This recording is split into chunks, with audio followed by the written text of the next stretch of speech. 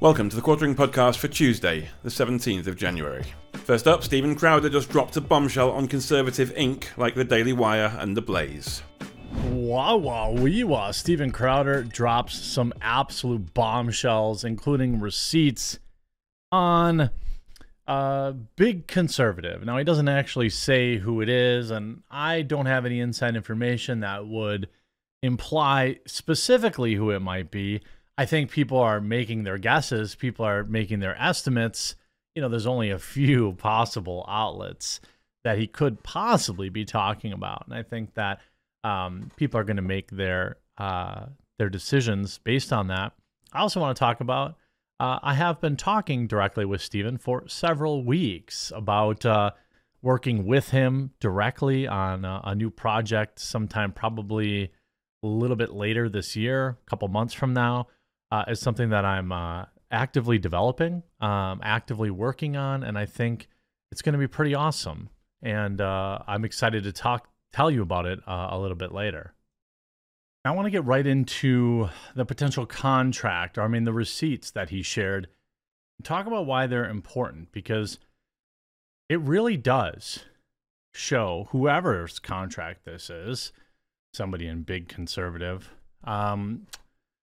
I can speculate who it might be, but you know that they really are in lockstep with Susan Wojcicki, big tech, what topics you can, what topics you can't talk about. And the way that they enforce those very same rules are by penalizing their actual employees if they get out of line with the same set of standards and rules that apply to, that are a direct, transparent pass-through of rules from Twitter and YouTube. And it's not shocking at all to me, but what's interesting is the receipts. And I want to say that, regardless of whether or not Steven and I get, work together on something, whether or not that goes through, he still has my sword on this 100%. I've talked to creators in this space, conservative creators, who have signed very similar contracts. So, this particular wording does not surprise me whatsoever. Merch rights. The company will maintain exclusive rights to create and sell, this is their contract they offered him clearly, to sell Crowder and Crowder content branded merchandise. All remuneration for the blank and exploitation of these rights is included in the fee. Meaning the company owns all of his merch. Email list. The company will maintain exclusive rights to manage, grow, and monetize all Crowder mailing lists during the term. All remuneration, blah, blah, blah. Meaning they pay him some sort of sum of money, but in exchange for that, they own his merch, they own his email list, and also social media management. The company will have exclusive rights to manage, curate, and monetize Crowder's official Facebook, YouTube, Apple, Spotify, Snapchat, Rumble, and other social media accounts, excluding Crowder's existing personal Twitter and Instagram accounts during the term. Additionally, the company will have perpetual and exclusive rights to create, own, manage, and curate and monetize any and all social media accounts on any social media or similar platform. Insane contract. But it gets way worse, because this is where it gets really nefarious. In another section of the contract, fee reductions. Now, these are penalties for existing employees of the company. And these are, presumably some of these conservative talking heads. Again, if you look at what, the size of the company that would be required to hire Crowder, I think you can probably figure out who this is. I feel pretty confident, but I can't be 100% sure. Daily content. If Crowder fails for any reason to deliver 192 episodes of The Daily Show, including any and all ad reads and promo reads, approved and deemed satisfactory by the company, a $100,000 reduction penalty. For clarity, anytime Crowder misses a single episode of daily content without written approval from the company, the fee will be reduced by $100,000. You miss 1 day of work, $100,000 penalty. Now, I'm sure this scales down to your normal, content creators. I don't think your average, contributor at the Daily Wire or Blaze or any of these companies, are making this kind of money. But again, if Crowder fails to deliver monthly content in any month or any quarter, including any and all ad reads, the fee is $250,000. Absolutely insane. But here is where the real proof is in the pudding.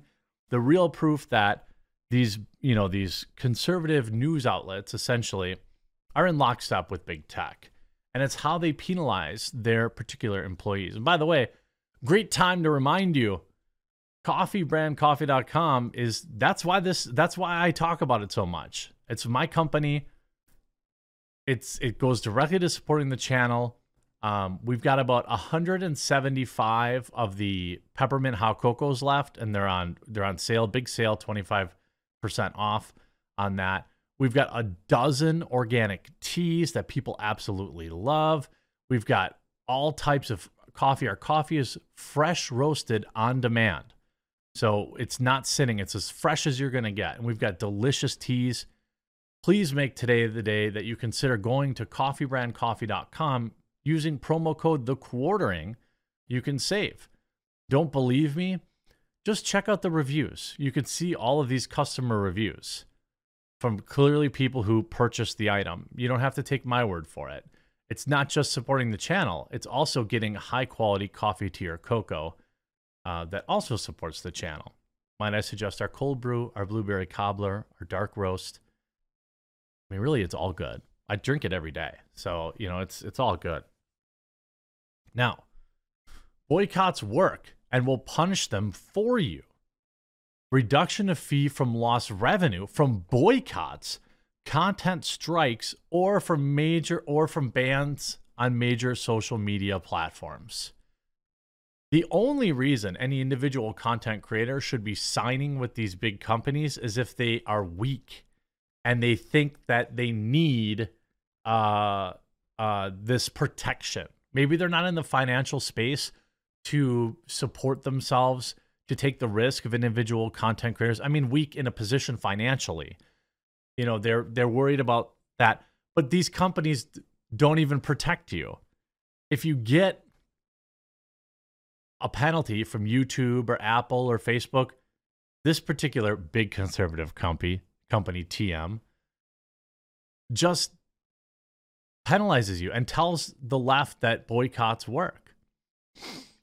If Crowder is boycotted or dropped by more than 50% of his existing advertising partners, the company is not able to replace him within 90 days, then the fee will be reduced by 25% until such a time the ad revenue has been restored for a period of 90 days. To cut his pay 25%. Content strike. If any of the major platforms, YouTube, Facebook, Apple Podcasts, issues a content strike, such as that Crowder content cannot be monetized on such a platform, the company will not be able to resolve the issue within 90 days. Then the fee will be reduced by another 25%. So right now there's a 50% cut in pay if you get a strike. How do we get strikes? Well, we push against the status quo. There isn't anybody out there in this space that's more careful than I am in terms of the words that I use on this platform. And even that has been nearly impossible to avoid the ire of various content strikes on various platforms. What this company is saying, big conservative, is that we are enforcing YouTube's rules on our content creators. That we are not allowing our content creators to speak against the status quo. And if they do, we will penalize them up to 50% of their pay. So what content creator is going to do that? This is no different than, for example, if you used a company like Daily Wire, for example, just working directly with Susan Wojcicki. By the way, if the Crowder content cannot be released on any of the major platforms, YouTube, Facebook, Apple, whatever, because if Crowder or his content is banned from those platforms, the fee will be reduced by 20% on YouTube, another 20% if Apple, 10% if Facebook, 10% if Spotify, another 50%. A YouTube strike could potentially, if I'm doing this math right, cost the guy 70% of his pay. Why on earth would anybody sign with these companies? You're not getting any protection. That's the only reason you would sign with them, right? You sign with them as a big network, and you're hoping, hey, it's whatever, The Blaze, or it's Daily Wire, or it's Turning Point, or whatever. Hopefully, I'm not just one individual content creator with 200,000 subscribers, and I have, the network of other creators that might be in the many millions. And maybe I can reach out to YouTube and nope, they don't care. Not only do they not care, they are personally penalizing you financially if that were ever to happen. Now, you could make the argument, understandably that, hey, if you catch a strike, you're not making the company any money. But yet, that's the point. That's the only reason you would sign with one of these companies. So not only do they own, and by the way, going back to the beginning of this, they own your likeness, they own your merch, they own your email list, they own your social media channels. They take zero risk, okay? And they take over everything. And they force you to do innumerable ad reads. And if you don't do those ad reads, you get penalized. And if the left gets up in a tizzy that you made some comment and they get to one of your sponsors, they penalize you for that. So why do you think all the content from Big Conservative seems to sound the same? Seems to all be the same. It's because they're all following the same rules. They're in bed with big tech. This much is absolutely obvious. And you should be thinking about some of these big companies and ask yourself, is this the big con he's talking about? He also did a website, stopbigcon.com, for people to sign up on. I think this is how he's going to contact people when his new project launches. Obviously, I've signed up for that myself. But also, make sure you check out coffeebrandcoffee.com. And, obviously, Steven Crowder, you have my sword. I will help as much as I can. I'm happy to work with you to produce some unique content or to, whatever he needs. I'm happy. I feel like I've proven that. I'm happy to help. And this is going to be interesting to see the fallout from. And next up today, fired Twitter staff just got destroyed by a judge. Elon Musk wins massive lawsuit against woke staff. I'm here to report yet another L for former Twitter employees. Now, for a very long time, I tried to give them the benefit of the doubt, saying things like, well, they can't all be ideological hacks. Well, then we got to see the Twitter files, and we got to see how many of them reacted after Elon Musk purchased Twitter. We got to see many of them literally voluntarily getting fired rather than committing to work hard in their position. I guess it's not surprising when you saw these TikTok videos and all these shorts where these people never worked. They never showed up in the office, and when they did, they were drinking wine and eating at their breakfast bar and going to the gym and going on the rooftop. None of them actually showing them doing any actual work. We saw a video from Meta today floating around Twitter too, where I was like, this is my day, and it looked like they did about 1 hour of actual work. These days are gone in Silicon Valley. Long gone in Silicon Valley. We've seen layoffs across Facebook, Salesforce, Patreon. All these big Silicon Valley tech companies are tightening their belt. And all these employees that were happy to get fired rather than work hard thought they could cash in by suing Elon Musk. Well, their galaxy brain decision has absolutely backfired. Now, in a recent ruling in court the other day, Twitter employees hoping to sue the firm for firing them without notice have been told that they cannot bring a class action lawsuit. One of the dumbest things I saw floating around the internet, and this is perpetuated by left-wing media, was that, Elon Musk didn't give them proper notice under the whatever federal act about, terminations. Except he did. he told them that you are essentially fired, but in 60 days, whatever was required to actually give them the appropriate notice. Anybody who thought that they were going to sue him for that must have been a complete moron. In a court ruling on Friday, the social media company, which was also facing claims of other kinds of discrimination, won its bid to force 5 ex-workers to pursue their claims individually. U.S. District Court James Donato cited agreements the employees had signed with the company owned by Elon Musk in his reasoning for the judgment. Their own paperwork that they signed defeated them. Twitter was plunged into hot water in early November after it laid off 3,700 employees as a part of a cost-cutting measure. Hundreds more subsequently resigned. In December, the firm was also accused by dozens of former employees of several legal violations stemming from Elon Musk's $44 billion takeover of the company. These included targeting women for layoffs and failing to pay promised severance packages, none of which has been proven, of course. Shannon Liss Riordan, who represents the plaintiffs, and by the way got BTFO'd, said Monday that she had already filed 300 demands for arbitration on behalf of former Twitter employees. She added that she would likely file hundreds more. Twitter is facing at least 3 complaints with the U.S. Labor Board claiming workers were fired for criticizing the company. By the way, why can't you do that? Attempting to organize a strike, and other conduct protected by federal labor law. I don't think trashing your employer on your own employer's platform is protected by federal labor law. I could be wrong. I could be wrong there, but it seems unlikely. Of course, the company did not respond for comment. Last year, San Francisco Judge Donato ruled that Twitter must notify the thousands of workers who were laid off after the acquisition by Musk following a proposed class action accusing the company of failing to give them adequate notice before terminating them. He said that before asking workers to sign severance agreements, waiving their ability to sue the company, Twitter must give them a succinct and plainly worded notice. Last week, it was revealed that Elon Musk had broken the world record for amassing the largest losses in personal fortune in history. Again, this is just another leftist headline. He hasn't lost anything.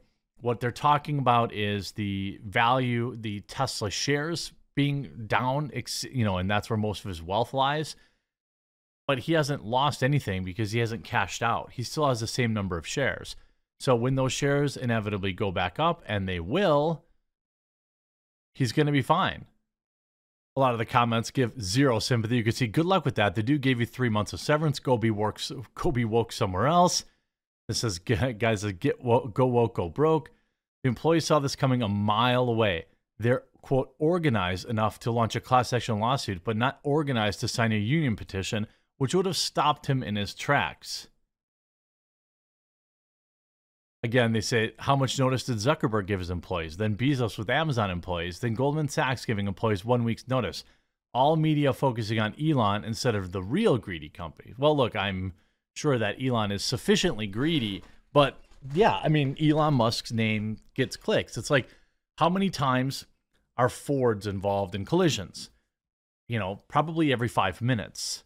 Look, I own a Ford. I'm not taking a shot at them, okay? But they don't write an article about that. But every single Tesla that gets in an accident, it's like front page news, like, oh my God, our Tesla got in an accident.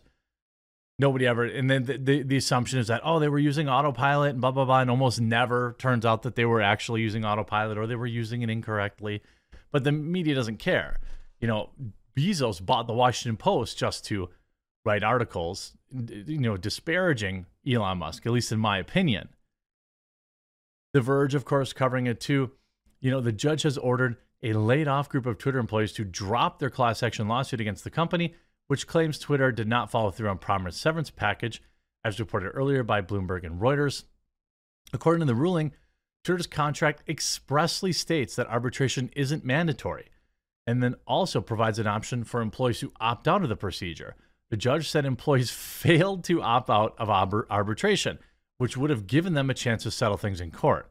Twitter's contract also contained a class action waiver, the ruling notes. So not once but twice did they screw themselves. Well, I'm not surprised by this. I mean, this is extremely common of entitled brats. And, the thing is, this is such a weird wording, right? So they're saying Elon Musk initially promised 3 months of severance pay when he first assumed ownership of the company, but many employees affected by his mass layoffs say they were only received 1 month worth of pay in addition to 2 months worth of non-working pay. Isn't that 3 months?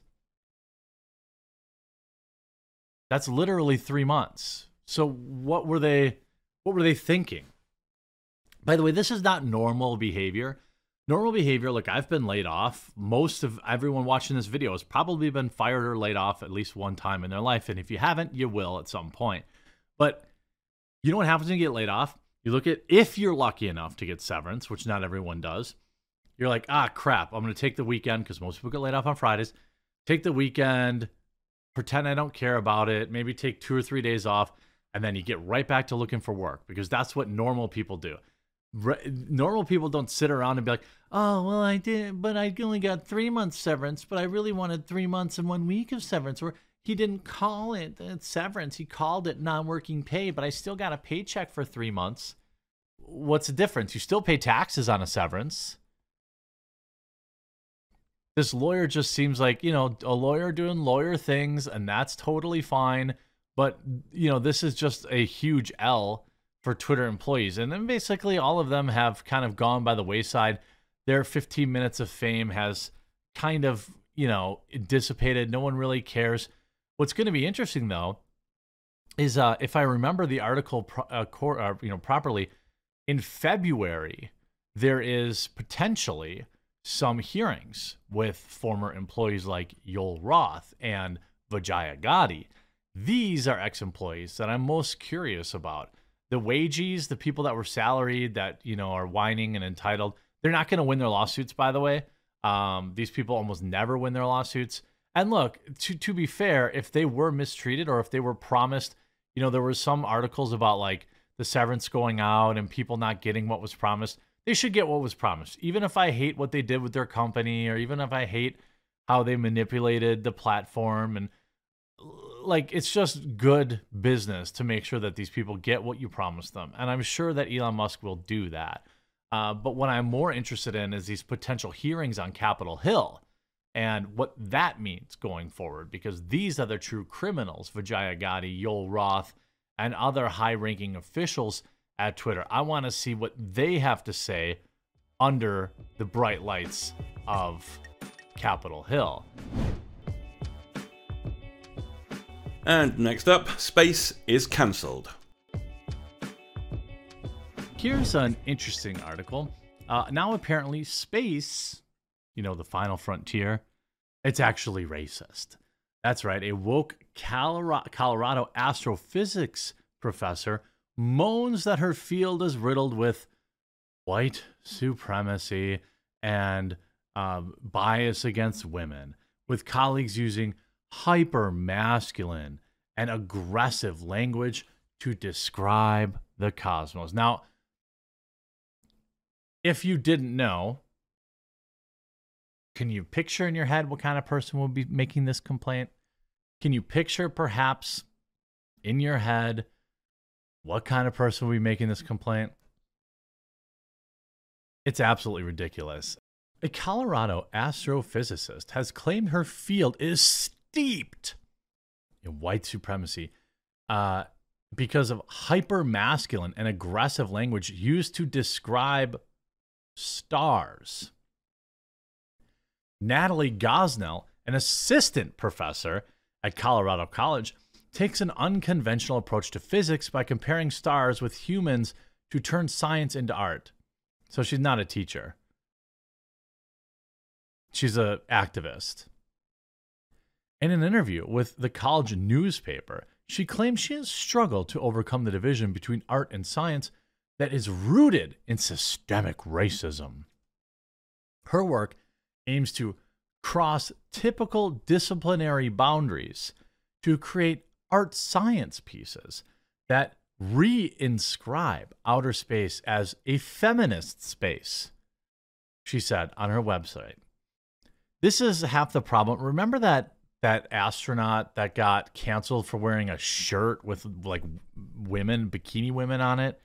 Remember that person? I'm actually going to pull up his story. Okay, it wasn't an astronaut, but it was a comet scientist who had a normal shirt with like regular women and looks like cars on it. Okay, it's just a normal shirt that you could buy at Walmart. Remember this story? Comet scientist Dr. Matt Taylor's shirt was awful, but what should have he worn on TV instead? Like, I mean, are you kidding me?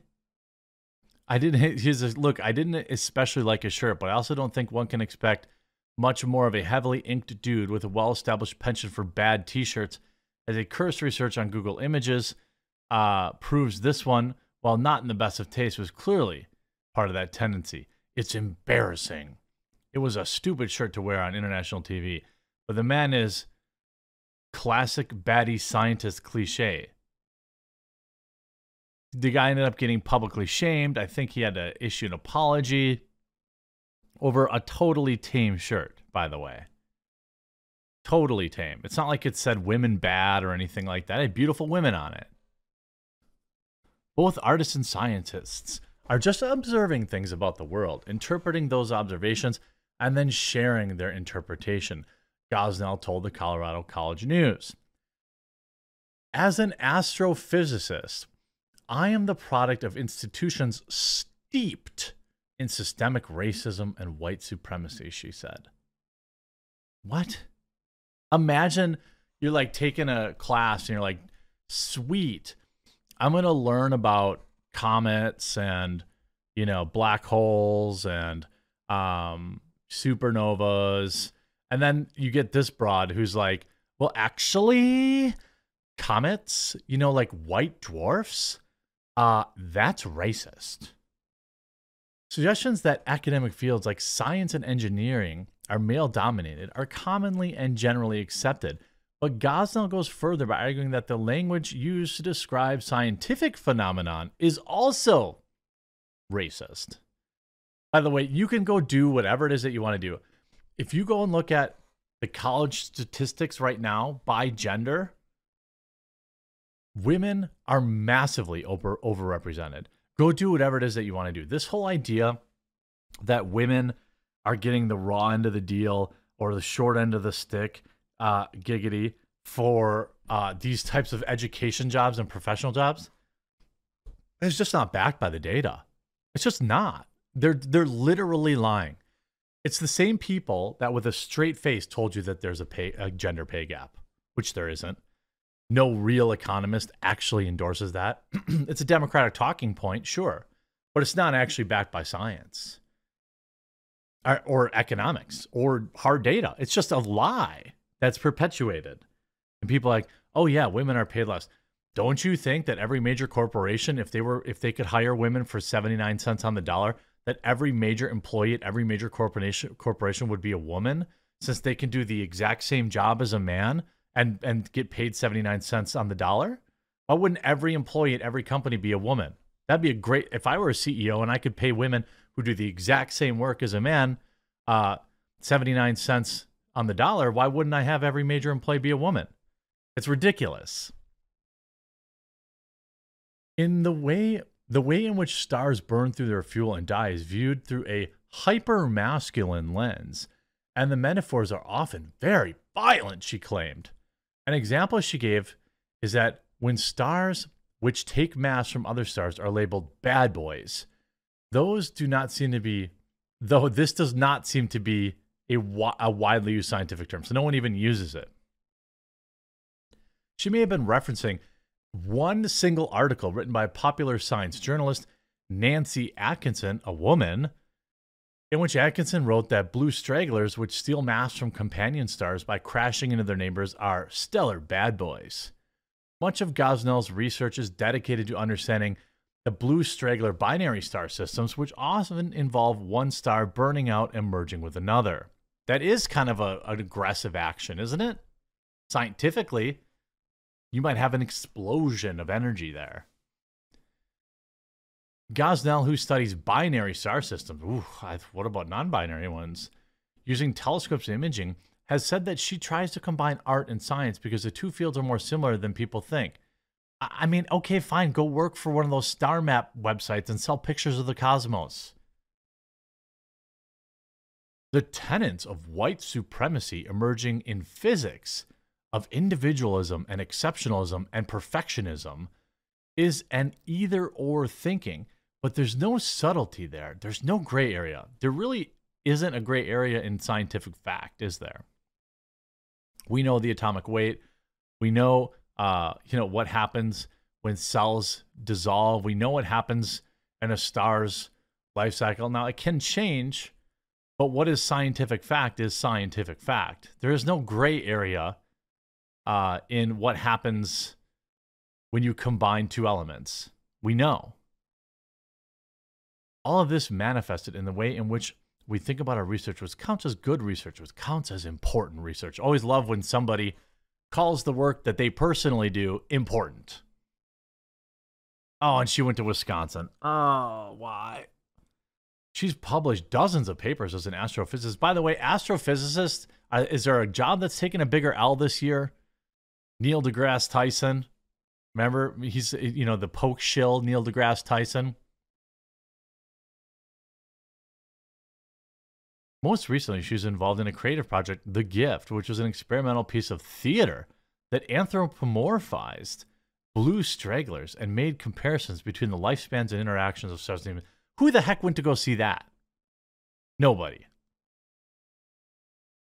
I mean, again, the comments, whatever, they are nuts. What about pronouns in space? Wokeism has invaded the hard sciences now. Here's an example. Always an unattractive chick. Educated to idiocy. Yeah, I mean, an educated idiot is still an idiot. The article says she studies binary star system, which sounds very exclusionary. I think she should only study non-binary star systems. Hasn't she noticed she's white? I mean, women have all of the advantages in education, getting jobs, getting into school, and they know this, but they gaslight and they pretend, oh, no, we're still oppressed. It's ridiculous. Maybe just stick to talking about what happens in the stars and maybe accomplish something in your life instead of blathering wokeisms looking for likes and retweets on Twitter. And next up today, woke Twitter alternative Mastodon tanks as users crawl back to Elon Musk and Twitter. Now, after Elon Musk took over Twitter. Oh, I've Freudian slip there, just wishing. After Elon Musk took over Twitter, there was a whole lot of hullabaloo about how Elon Musk buying Twitter drove over 1 million people to Mastodon, which is a alternative tech option to Twitter. It's built on the blockchain or the Fediverse, and it's an alt-tech platform that I still support. Now, it is exceedingly leftist, but that's who populates it. It's not necessarily the fault of the platform. You could say the same thing about Gab, for example. Definitely overwhelmingly right-wing, but it's not that they only want right-wingers. It's just that's who's there. You could say the same thing about Truth, which is a little different because it's more like Trump's thing. But I don't have any inherent problems with Mastodon. It is where all the big-brained journalists went and a lot of these lefties that abandoned Twitter. But guess what? It's been a month and they're all coming back. Elon Musk drove more than 1 million people to Mastodon, but many aren't sticking around. More than 130,000 people were joining the new independent social media network a day in November. So why hasn't it taken off? For the same reason no other video platform has taken off. Look, Odyssey, BitChute, Rumble. I continue to support these platforms, many of them financially every month. But they're still not YouTube. The closest possible, Rumble has a chance if they can diversify their content. Right now, Rumble is exclusively, for the most part, right-wing content. It has some gaming content and some of that, but it's mostly right-wing content. At least the biggest creators are. And if they can diversify, if they can get out from underneath that, like, oh, that's a right-wing platform, Rumble has probably the best chance in the last 10 years of actually like taking a bite out of YouTube. Not defeating YouTube. Nothing can defeat YouTube. But all of these like little alternative platforms take a little bite. Just a little bite. And that's the way you really reduce their power. The number of active users on Mastodon social network has dropped more than 30% since its peak, and it's continuing a slow decline.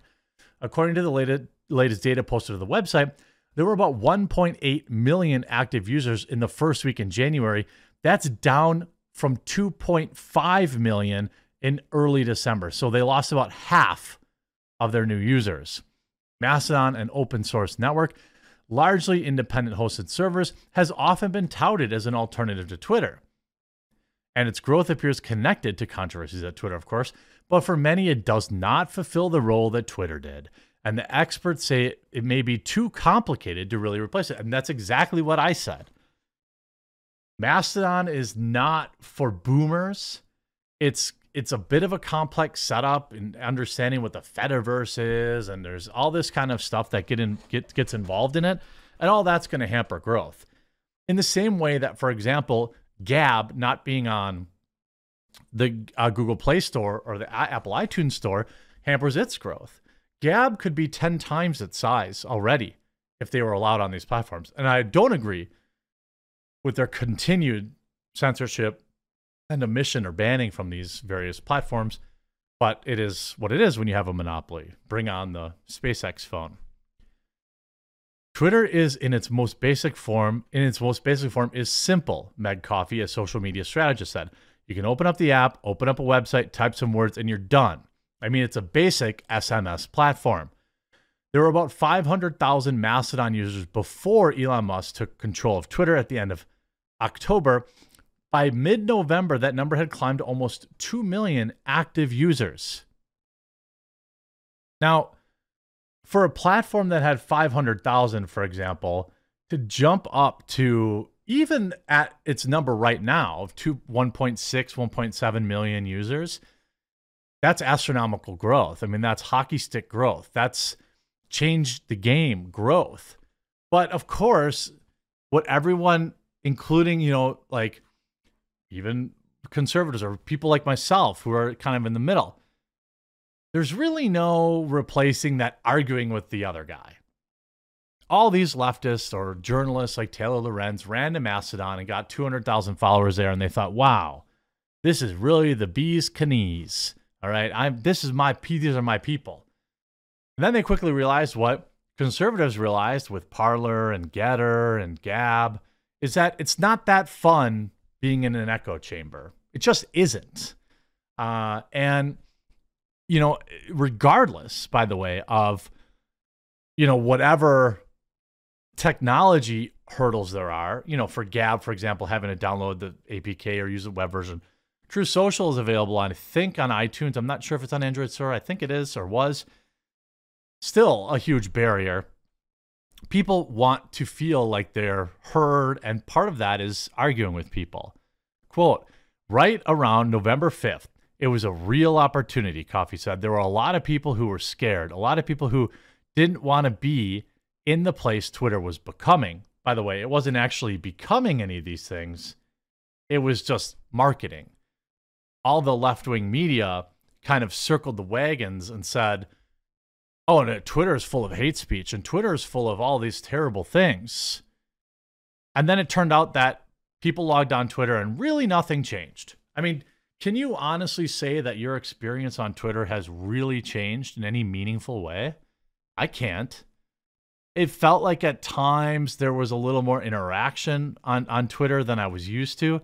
But even like right now, it feels like interactions at like an all-time low for me. It feels like, innumerable swings and ebbs and flows have happened where, especially where conservatives are saying, oh my God, interaction's like the best it's ever been. And then people are saying, oh, wait, what's going on? I must be shadow banned again. I mean, I see like popular accounts like Libs of TikTok and, the GAG account and all these other ones constantly every other week saying, wait, am I being shadow banned? What's going on? Quote, I'm a big mutant block. So my Twitter is fantastic. It's a really wonderful place, but I know for a lot of other people, it's not. And so I can understand that they wanted to find a place that was, quote, less toxic and, quote, less harmful. The surge in new Mastodon users continued throughout November, peaking at over 130,000 new users per day. The upticks often coincided with controversial decisions made by Elon Musk. This is very similar to conservative growth. When Twitter would ban a popular figure, they would go to Parler, they would bring over 200,000 people, and they would think this is just as good as Twitter. And then what happens? 2 weeks later, you realize that everyone just stayed on Twitter, and occasionally they come back on Parler. You know, Twitter will have to do a lot to really alienate people. This was true of the right forever, and now it's true of the left. Clubhouse had this amazing opportunity, she said. They had this captive audience, but they didn't deal with onboarding of users in the right way. And they gave other platforms an opportunity to jump on them, which is, I think, why we got Twitter Spaces, right? For many, Mastodon may have proved too hard to port over their communities and was just too complicated. Some may have gone back to Twitter, while others, said Coffee, may have dropped social media entirely. They didn't drop social media entirely. Everyone went and signed up for Mastodon and realized how hard it was, and then got back on Twitter and like, oh yeah, that's hard. Maybe we won't go there, she said. And it was like the people that said, I'm moving to Canada when Donald Trump was elected. They never actually moved. Yeah, they may have looked at, you know, maybe a website or maybe some real estate in Canada or something along those lines, but they were never actually interested in moving. And now with nearly 50% drop off in their growth, of course everyone returned to Twitter. There's been some hardcore people that are still staying, you know, still there, but it's just not enough. You see this article in Thurrott. Mastodon users have started fleeing the platform. By the way, the platform was full of letter C, letter P content. Full of it. Wonder if people are noticing that. The Fediverse is not exactly your all-time censorship platform. And a lot of people who left Twitter decided, oh, I need more a safe space. But they found out on Mastodon was not. It's like join Post once. Mastodon had a little less than 500,000 users before Twitter, so if you're interested in data, Mastodon makes a total number of users have logged in over the previous 30 days publicly accessible. That's quite interesting to look at. A month ago, on December 9th, Mastodon still had 2.3 million active users and a total of 5.4 million accounts. That's pretty good. 50% of you, like on YouTube, I would say 20% at most of people that actually subscribe to my channel are active viewers. As of today, Mastodon has 1.7 million active users on a total of 5.9 million people who create an account. That's a 23% decrease in active users in just 1 month. In comparison, Twitter had 253 million, 100 times the amount of daily active users on November 20th since Musk became CEO. And certainly that number is increasing. People have all but forgot about the controversy and the claims that they made when Elon Musk took over. And the fact of the matter is, they all came crawling back. And last up today, Hogwarts Legacy destroys woke SJWs on Twitter in hilarious fashion. Now I want to talk about Hogwarts Legacy. It is a game that I have now begrudgingly pre-ordered. And I say that not because I wasn't excited to play the game, because I am, but because I really don't like pre-ordering. I really don't like pre-ordering stuff to like own the libs. I think you should just wait. I think the general good advice for my viewers would be, unless your mind's already made up, there's really no value in pre-ordering. And Lord knows I've been burned before by pre-orders. In particular, Cyberpunk 2077 comes to mind. But one of the biggest nothing burgers on the internet today is that there's some actual controversy around Hogwarts Legacy. There absolutely is not. It's fake. It's manufactured. And I will prove you these things through data and actual unemotional responses. Hogwarts Legacy is a game that is getting the push of the fake controversy like I've never seen before. Here we have Jake Lucky, who's basically an internet tattletale, talking about the biggest controversy in gaming right now is somehow people deciding to buy or not buy Hogwarts Legacy because it's supporting J.K. Rowling and her transphobic comments. Never seen so many people divided over a video game purchase. Well, that's just not true. This is the video game community, bro. You must be new here. It's absolutely. I mean, how about The Last of Us 2? Not that long ago. You see him highlighting tweets from the Act Man saying, if you buy Hogwarts Legacy or Harry Potter, you're automatically a transphobe. That's like saying if you've ever played a Blizzard game, you're automatically a fan of harassment. Where the F do people come up with these scarlet brain rot takes? Scarlet brain rot takes. I'm not familiar with that terminology. Then you see this Tyler, I'm just not playing the game is not enough. I will be actively standing outside of GameStop at midnight release of Hogwarts Legacy, throwing rocks at people. Stop talking about it. Be about it. Now, I assume this is a joke. If not, he can roll up on my GameStop anytime and throw rocks and see how that goes for him. Sarah Daniels, from someone who is literally a poster child for Hogwarts school choir at Universal Studios. If I cannot buy Hogwarts Legacy, so can you. It literally is just that easy. It's one of the best, most memorable parts of my life. But J.K. Rowling is harming people I care about. She isn't. J.K. Rowling believes that biology is real. That doesn't harm people. Freddles writes, I'm really gonna burn some bridges with this Hogwarts Legacy stuff. Trans rights are human rights. Yes, so? That's not, bro, like, this 2023, you're not getting any likes and retweets for that. If you cannot not play a game in support of an entire demographic, then your actions speak louder than words. I mean, cringe. Imagine losing friends over this. And you see a lot of these people, right? Here's Brittany Johnson. J.K. Rowling did not design, code, draw the art for the game. Hundreds of people who put time, blood, sweat, and tears in developing that game did and should not have to suffer. Like, and then you see this kind of moronic take. Do what you want, but note that people arguing are dominantly straight white males. And the ones getting offended, the people that are just asking for you not to. Now, I'm going to buy 2 copies of the game.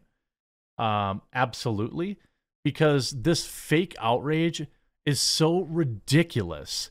I don't know how any of these people actually, like, can they... Well, by the way, again, let me be very clear. First of all, there are plenty of trans people that are going to play this video game. Okay? There are plenty of trans people who don't give a crap about any of this, the drama, right? Here's Sophia Narwitz, a trans individual and video game reporter. The monolith that is trans people TM have asked us not to play it. LOL. But really, you're not as virtuous. You're not as virtuous as you're pretending to be. You choose this battle because it's already a product you're not interested in. Let me know when you actually choose a fight that'll be rough for you. And that's exactly the point I'm making. They weren't interested in the game anyway. You see Freddles exposed right here. Surely just do what you want, right? Trans people all over social media in real life who live in the United States and the Kingdom have asked for us not to play it. No, not a single trans person has asked me not to play it. I listened rather than getting upset about it, that I cannot play a game that I want. Then he writes, I'm a streamer. Playing newly released games with the interest of gaining more viewers is literally my career. Except he writes, Hogwarts was never part of my childhood, to be honest. I listened to the audiobooks a few years ago, and they were only okay. So some writes, so you're only mildly interested in the game, if at all, and you expect us to think you're making some great sacrifice by not playing it. That's exactly my point. Even you get like that super mega brain Keemstar who's just trolling, bro, about not playing the game. Like, it takes zero sacrifice to not play a game that you weren't interested in playing in the first place. And also understand this. You have Sebastian Croft apologize to fans hurt by his involvement in the new Harry Potter video game. Oh, did he return his money? Get out of here. And like, what's hilarious about this is J.K. Rowling made $20 million this year, and it had nothing to do with Hogwarts Legacy. It has a lot to do with the theme parks and licensing. J.K. Rowling is rich beyond any of us could possibly fathom, and will always be that way. You not playing a video, and by the way, if you don't want to get, if you have like a principle thing where you don't want to give money to J.K. Rowling, I respect that. You could still play the game on the secondary market. I'm sure people will play through the game in a couple of weeks and you'll be able to get it 30, 40, 50% off at GameStop. And then your money's not going to J.K. Rowling, right? So if you want to play the game and you happen to be trans or somebody who thinks they're standing up for trans people by not playing the game, you can just buy it on the secondary market and J.K. Rowling's not getting any of your money. But you want to know, again, how I know it's all bologna sausage with cheese? Hogwarts Legacy is already the #1 selling game on Steam and PS5. #2 on Xbox. I wonder what's #1. The game isn't even out for a month, and it's the #1 selling game on Steam. Part of me thinks that this is all just marketing. That, like, it's just a op, right? To, like, get people worked up to buy it.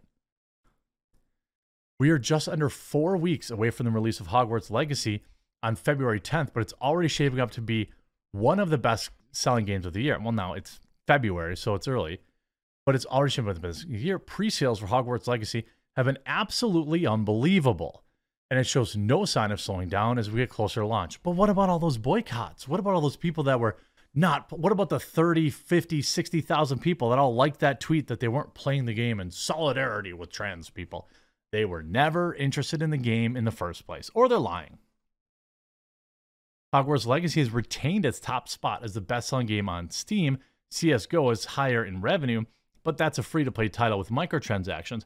Legacy is outselling the next closest actual paid game, Modern Warfare 2, by a good margin, according to the chart. Now, Modern Warfare 2 has been out for a minute.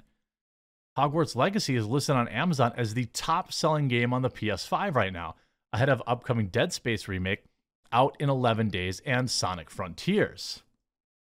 Hogwarts Legacy is listed on Amazon as the #2 seller in Xbox Series, behind only Modern Warfare 2. One exception to Hogwarts Legacy's dominance is on the Switch, where it's listed as just the 33rd best-selling game on Switch on Amazon, behind dozens of other titles. The reason being for that is the Switch version of the game won't be out until the middle of summer, as the port there needs more time, apparently. Unlike upcoming big 2023 release, Starfield, Spider-Man 2, Final Fantasy 16, and The Legend of Zelda, Tears of the Kingdom, Hogwarts Legacy is releasing on all platforms as a third-party title. Other big title games this year, like Diablo 4 and The Squad, but it seems possible that Hogwarts Legacy could literally beat them all. And by the way, like, buying the game and playing the game doesn't make you automatically support every opinion that J.K. Rowling's ever had. It's ridiculous to think that. But it's also ridiculous to fall for this complete fake narrative that it isn't going to be one of the top-selling games of the year. Now, I don't want to tell people to go spend their money to own the libs. I don't think that's a good idea. Me, I pre-ordered it because now I'm going to play it on launch because, well, it's not a bad way to make a living, you know. But, you know, you could wait a couple days and see if the game's actually good. And, you know, it's still a lot of money. It's $60 or $70, depending on which version you want to buy. So, you know, a lot of people have backlogs, myself included. I still have Witcher 3 to finish. I still have Cyberpunk 2077 to finish. I have so much, but I guess I'm adding that to my palette in February for weekend streams. I hope you enjoyed this video. If you did, make sure you leave a like on it. And make sure if you haven't yet, please do subscribe down below wherever you're watching the video. And we'll talk to you again real soon.